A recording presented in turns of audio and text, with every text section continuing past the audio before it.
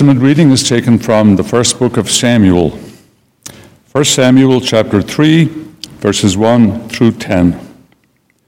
Now the boy Samuel was ministering to the Lord in the presence of Eli, and the word of the Lord was rare in those days. There was no frequent vision. At that time, Eli, whose eyesight had begun to grow dim so that he could not see, was lying down in his own place. The lamp of God had not yet gone out, and Samuel was lying down in the temple of the Lord, where the ark of God was. Then the Lord called Samuel, and he said, "Here I am." And he ran to Eli and said, "Here I am, for you called me." But he said, "I did not call. Lie down again." So he went and lay down. And the Lord called again, "Samuel." And Samuel arose and went to Eli and said, "Here I am, for you called me." But he said, "I did not call. My son, lie down again." Now Samuel did not yet know the Lord, and the word of the Lord had not yet been revealed to him. And the Lord called Samuel again the third time, and he arose and went to Eli and said, "Here I am, for you called me." Then Eli perceived that the Lord was calling the boy. Therefore Eli said to Samuel, "Go, lie down, and if he calls you, you shall say, 'Speak, Lord, for your servant hears.'" So Samuel went and lay down in his place. And the Lord came and stood, calling as at other times, "Samuel, Samuel." And Samuel said, "Speak, for your servant hears." The word of the Lord. Thanks be to God. Our psalm today is Psalm 139, reading responsively verses 1 through 18. Our New Testament reading is from St. Paul's first letter to the Corinthians, 1 Corinthians chapter 6 and verses 9 through 20. Or do you not know that the unrighteous will not inherit the kingdom of God? Do not be deceived. Neither the sexually immoral, nor idolaters, nor adulterers, nor men who practice homosexuality, nor thieves, nor the greedy, nor drunkards, nor revilers, nor swindlers will inherit the kingdom of God. And such were some of you. But you were washed, you were sanctified, you were justified in the name of the Lord Jesus Christ and by the Spirit of our God. All things are lawful for me, but not all things are helpful. All things are lawful for me, but I will not be dominated by anything. Food is meant for the stomach, and the stomach for food, and God will destroy both, one and the other. The body is not meant for sexual immorality, but for the Lord, and the Lord for the body.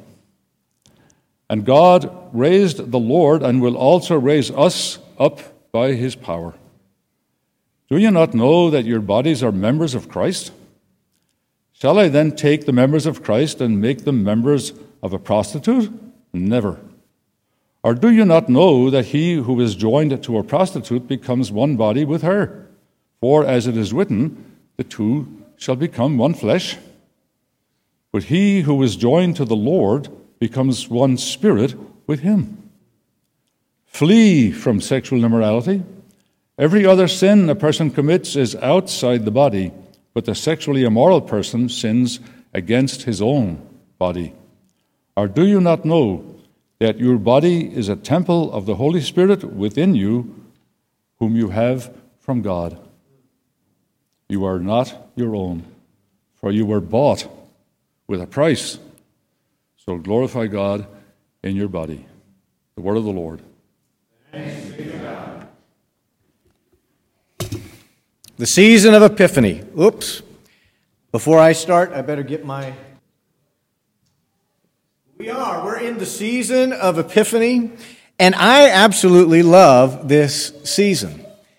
Now, the truth is, I am growing to just genuinely love the more and more I sit with and walk in this Anglican way every church season. It's just so powerful. But this season has always, really from the very beginning, has captured my attention. It's a season about seeing, which I am helped by with these glasses. It's a season about light. It's a season about revelation, about comprehending all these kinds of things. It's a season of wonder and amazement. And I love that. But I've been greatly helped this particular year by Fleming Rutledge and her very small book on Epiphany, to be reminded that Epiphany, above and beyond all things, is chiefly about glory. Glory, the glory of God.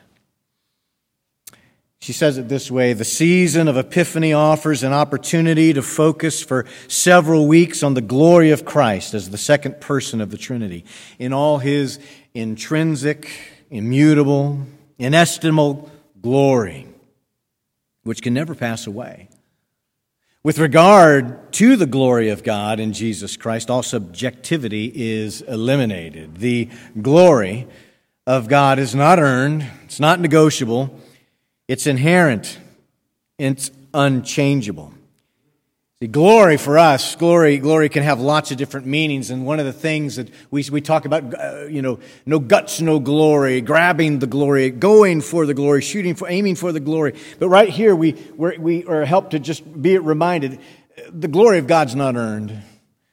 It is simply there. Whether we perceive it or not, it remains. And it's a good reminder for us.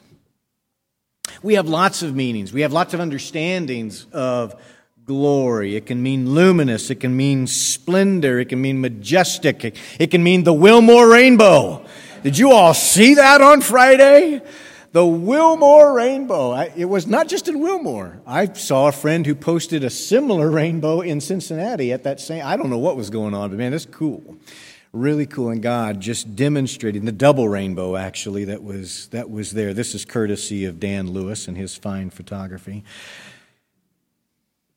But there's even a greater meaning of glory than that, although that radiance and that splendor is included. In the Greek, glory communicates this sense of reputation, of fame. But really, it has to do with honor. The honor that we give someone or something. In the Hebrew, the Hebrew word really communicates that sense of weight, of substance, of worth. Weight and the substance and the worth of the glory of God. Our collect for today, as well as for next Sunday, emphasize glory. I wonder if you caught that this morning. I'm seeing glory pop up everywhere, by the way. It's in our liturgy constantly. That we as God's people would ourselves shine with the radiance of Jesus' glory. Next week, the collect will call us and will pray that the whole world may perceive the glory of the marvelous works of God in Jesus Christ. Epiphany is a short season. It's even shorter this year than normal. I think it's probably one of the shortest seasons. It just seems to be the way things are going this year in our church year. But just last week, it starts with a star, this glorious star that guides the Magi to the Christ child. Last Sunday, we see the baptism of Jesus. Emily Mahoney did such a beautiful job of speaking on the baptism of Jesus and the revelation there of the Godhead. Right there in that moment, Father, Son, Holy Spirit, all on display. Epiphany ends with the Mount of Transfiguration. Just a glorious moment where Jesus is transfigured. These are cosmic and otherworldly displays of God's glory that Epiphany begins with and ends with, and in between we'll encounter Jesus' power over all other powers as He faces down the powers of evil, delivering people from sin and from demonic oppression even. And we'll be reminded of Jesus' worldwide, world-transforming mission in this season. It's a glorious season. But for today, and for next Sunday especially, there's another expression of Jesus' glory that's on display, and it's found in the calling, the glorious calling of Jesus' first disciples. And I wonder if we, as followers of Jesus, might somehow appropriately find ourselves even as we see these first disciples being called. It's a glory that's no less radiant or marvelous than those cosmic expressions. But it's a glory that's revealed in very human and very personal ways. Like the way of finding and of being found. In John, we see this repetitive device. John loves playing with words. And we see this repetitive device with the word found. It begins with Jesus, who finds Philip and invites Philip to follow me. Then Philip finds Nathanael and says, "We found him. We found the Messiah," which immediately causes me and perhaps you to say, "Wait a minute, Philip, who found who here, really? Who was doing the finding?" Interestingly, in the verses just before this, there's also the calling of what we see as Andrew and Peter and other disciples in verses 35 through 42. And there's a similar pattern where John the Baptist first points Andrew in the direction, and Andrew and another disciple, to Jesus, and then Jesus welcomes Andrew. And after that, Andrew finds his brother Simon and says, "We found the Messiah." But even there, we see more of a two-way process going on as John's doing a lot of the directing here. Simply making this point, the first disciples thought they were looking for the Messiah. And what they discover is the Messiah, Jesus, was looking for them. Long before Jesus was on their minds, they were on his mind. It's that same kind of reality we find in 1 Samuel this morning, isn't it? It's God who's pursuing Samuel much more than Samuel pursuing God. It leads to a second way that glory is revealed, very similar, seeing and being seen. There's another repetitive word device, come and see, in this passage. There's that earlier passage that I referred to as Andrew encounters Jesus. Jesus invites him to come and see. See who I am. See what. Hang out with me for a day. Get to know him. Get to see what he's all about. And then a few verses later, it's repeated. As Philip reaches out to Nathanael, Nathanael makes his famous remark, "Can anything good come from Nazareth?" Oh, yeah. Oh, yeah. Philip's response is, "Come and see." Come and see. Nathanael does, and immediately Jesus remarks to Nathanael, about Nathanael, "An Israelite indeed, whom there is no deceit." And Nathanael is stunned. "How do you know me?" Jesus answered, "Before Philip called you, I saw you. I saw you." And similarly, if we go to the passage just before this, as Andrew brings Simon to Jesus, Jesus looks at Simon and indicates he already knows him, even going so far as to change his name from Simon to Peter. It's this kind of knowing, this kind of seeing, this kind of being known this kind of being seen that we have in Psalm 139.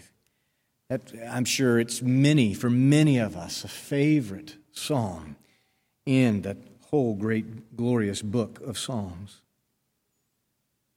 God, you have searched me. You know me. There's nowhere I can go to hide from you, the psalmist writes.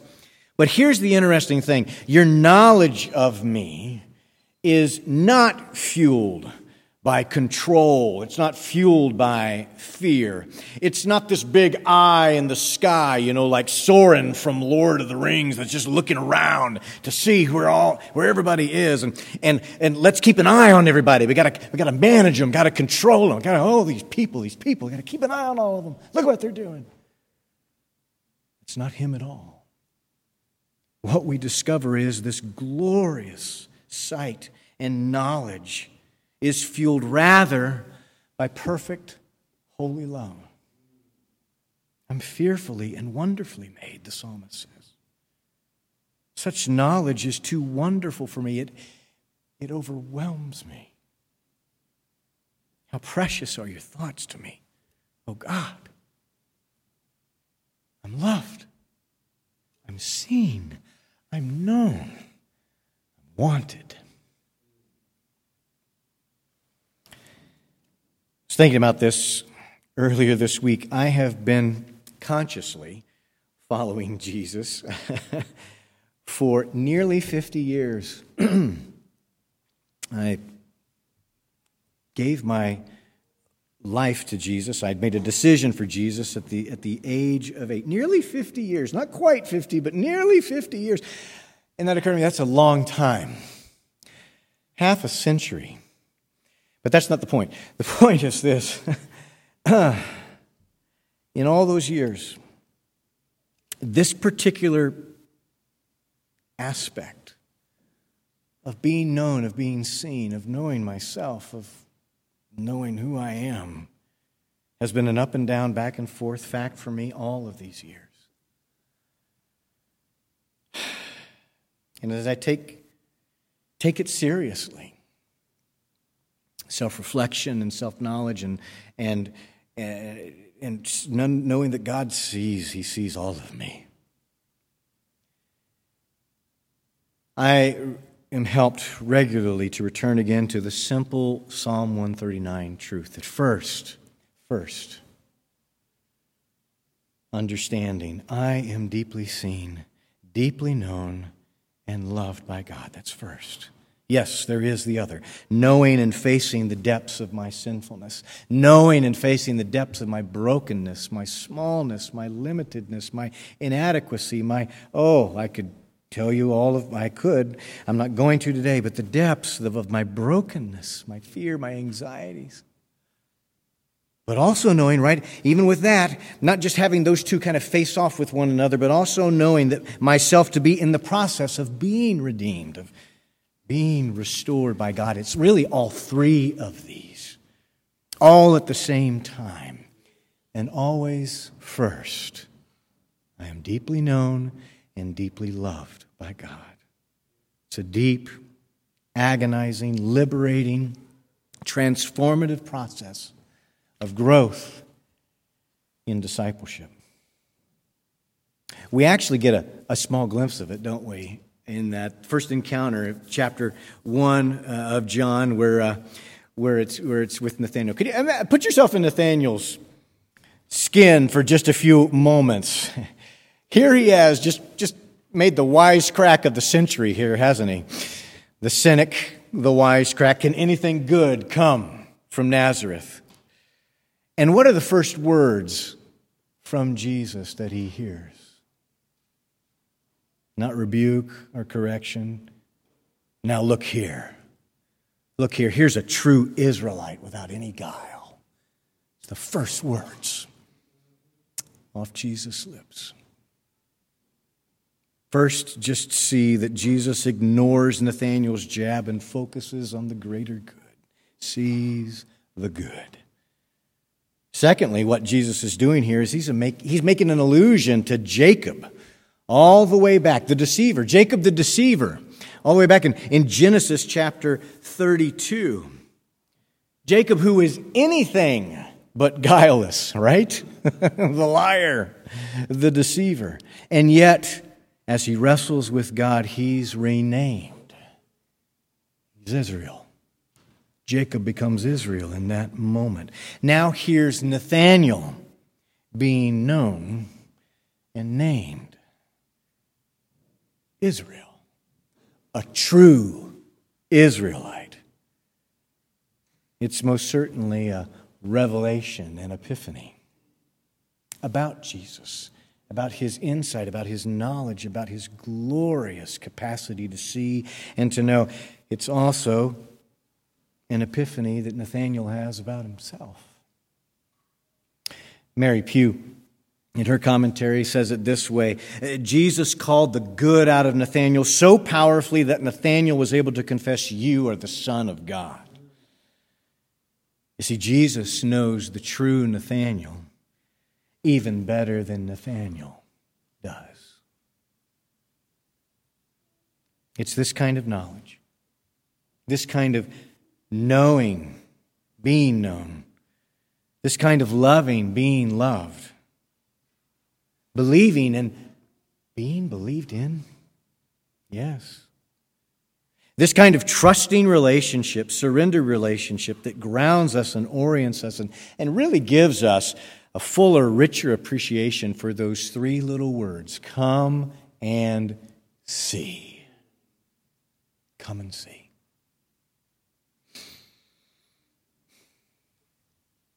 Nathanael is blown away.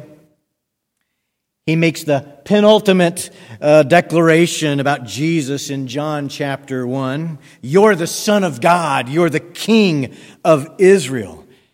And Jesus' response to Nathanael is essentially, Nathanael, you ain't seen nothing yet, man. And then he makes the ultimate declaration about himself in this cryptic line here. I say to you, you will see heaven open and the angels of God ascending and descending on the Son of Man. What is going on here? But it's in this cryptic language that Jesus is once again taking Nathanael back to the story of Jacob in Genesis, this time to Genesis 28, where Jacob dreams of a ladder between heaven and earth, which God's angels go up and down on. The ladder, of course, is the link, right? It's the connection place between heaven and earth. That's what the ladder is, the significance of the ladder. It's where heaven and earth come together. Jesus is, in as many words, is saying, that's who you're dealing with, Nathanael. I'm the place where heaven and earth are coming together. Craig Keener, in his commentary on Matthew, says it that blatantly. Jesus is Jacob's ladder. That's the declaration. It's the ultimate declaration of John chapter 1. Jesus, and amongst all these other things, he's Jacob's ladder. Marion May Thompson says it this way: if the disciples expected to look up in order to see the open heavens, John invites them to look at what is right in front of them. To look at the Word made flesh. To look at the man, Jesus of Nazareth, and there to see the revelation of the glory of God. It is awesome. It's cosmic in its own way, right? John's gospel doesn't have a Mount of Transfiguration scene, but maybe this could serve as that. Actually, most commentators say all of John's gospel is just one big transfiguration scene where Jesus' glory is constantly on display. But the glory of Jesus that grabs my heart, and I wish to offer you as I conclude, is this. It's found in Jesus' finding, in his seeing and knowing, in his calling out and identifying and naming. Followers of Jesus, disciples of Jesus, might you be found? Might you be known in just the same way? I wonder if God does have a special name for each one of us.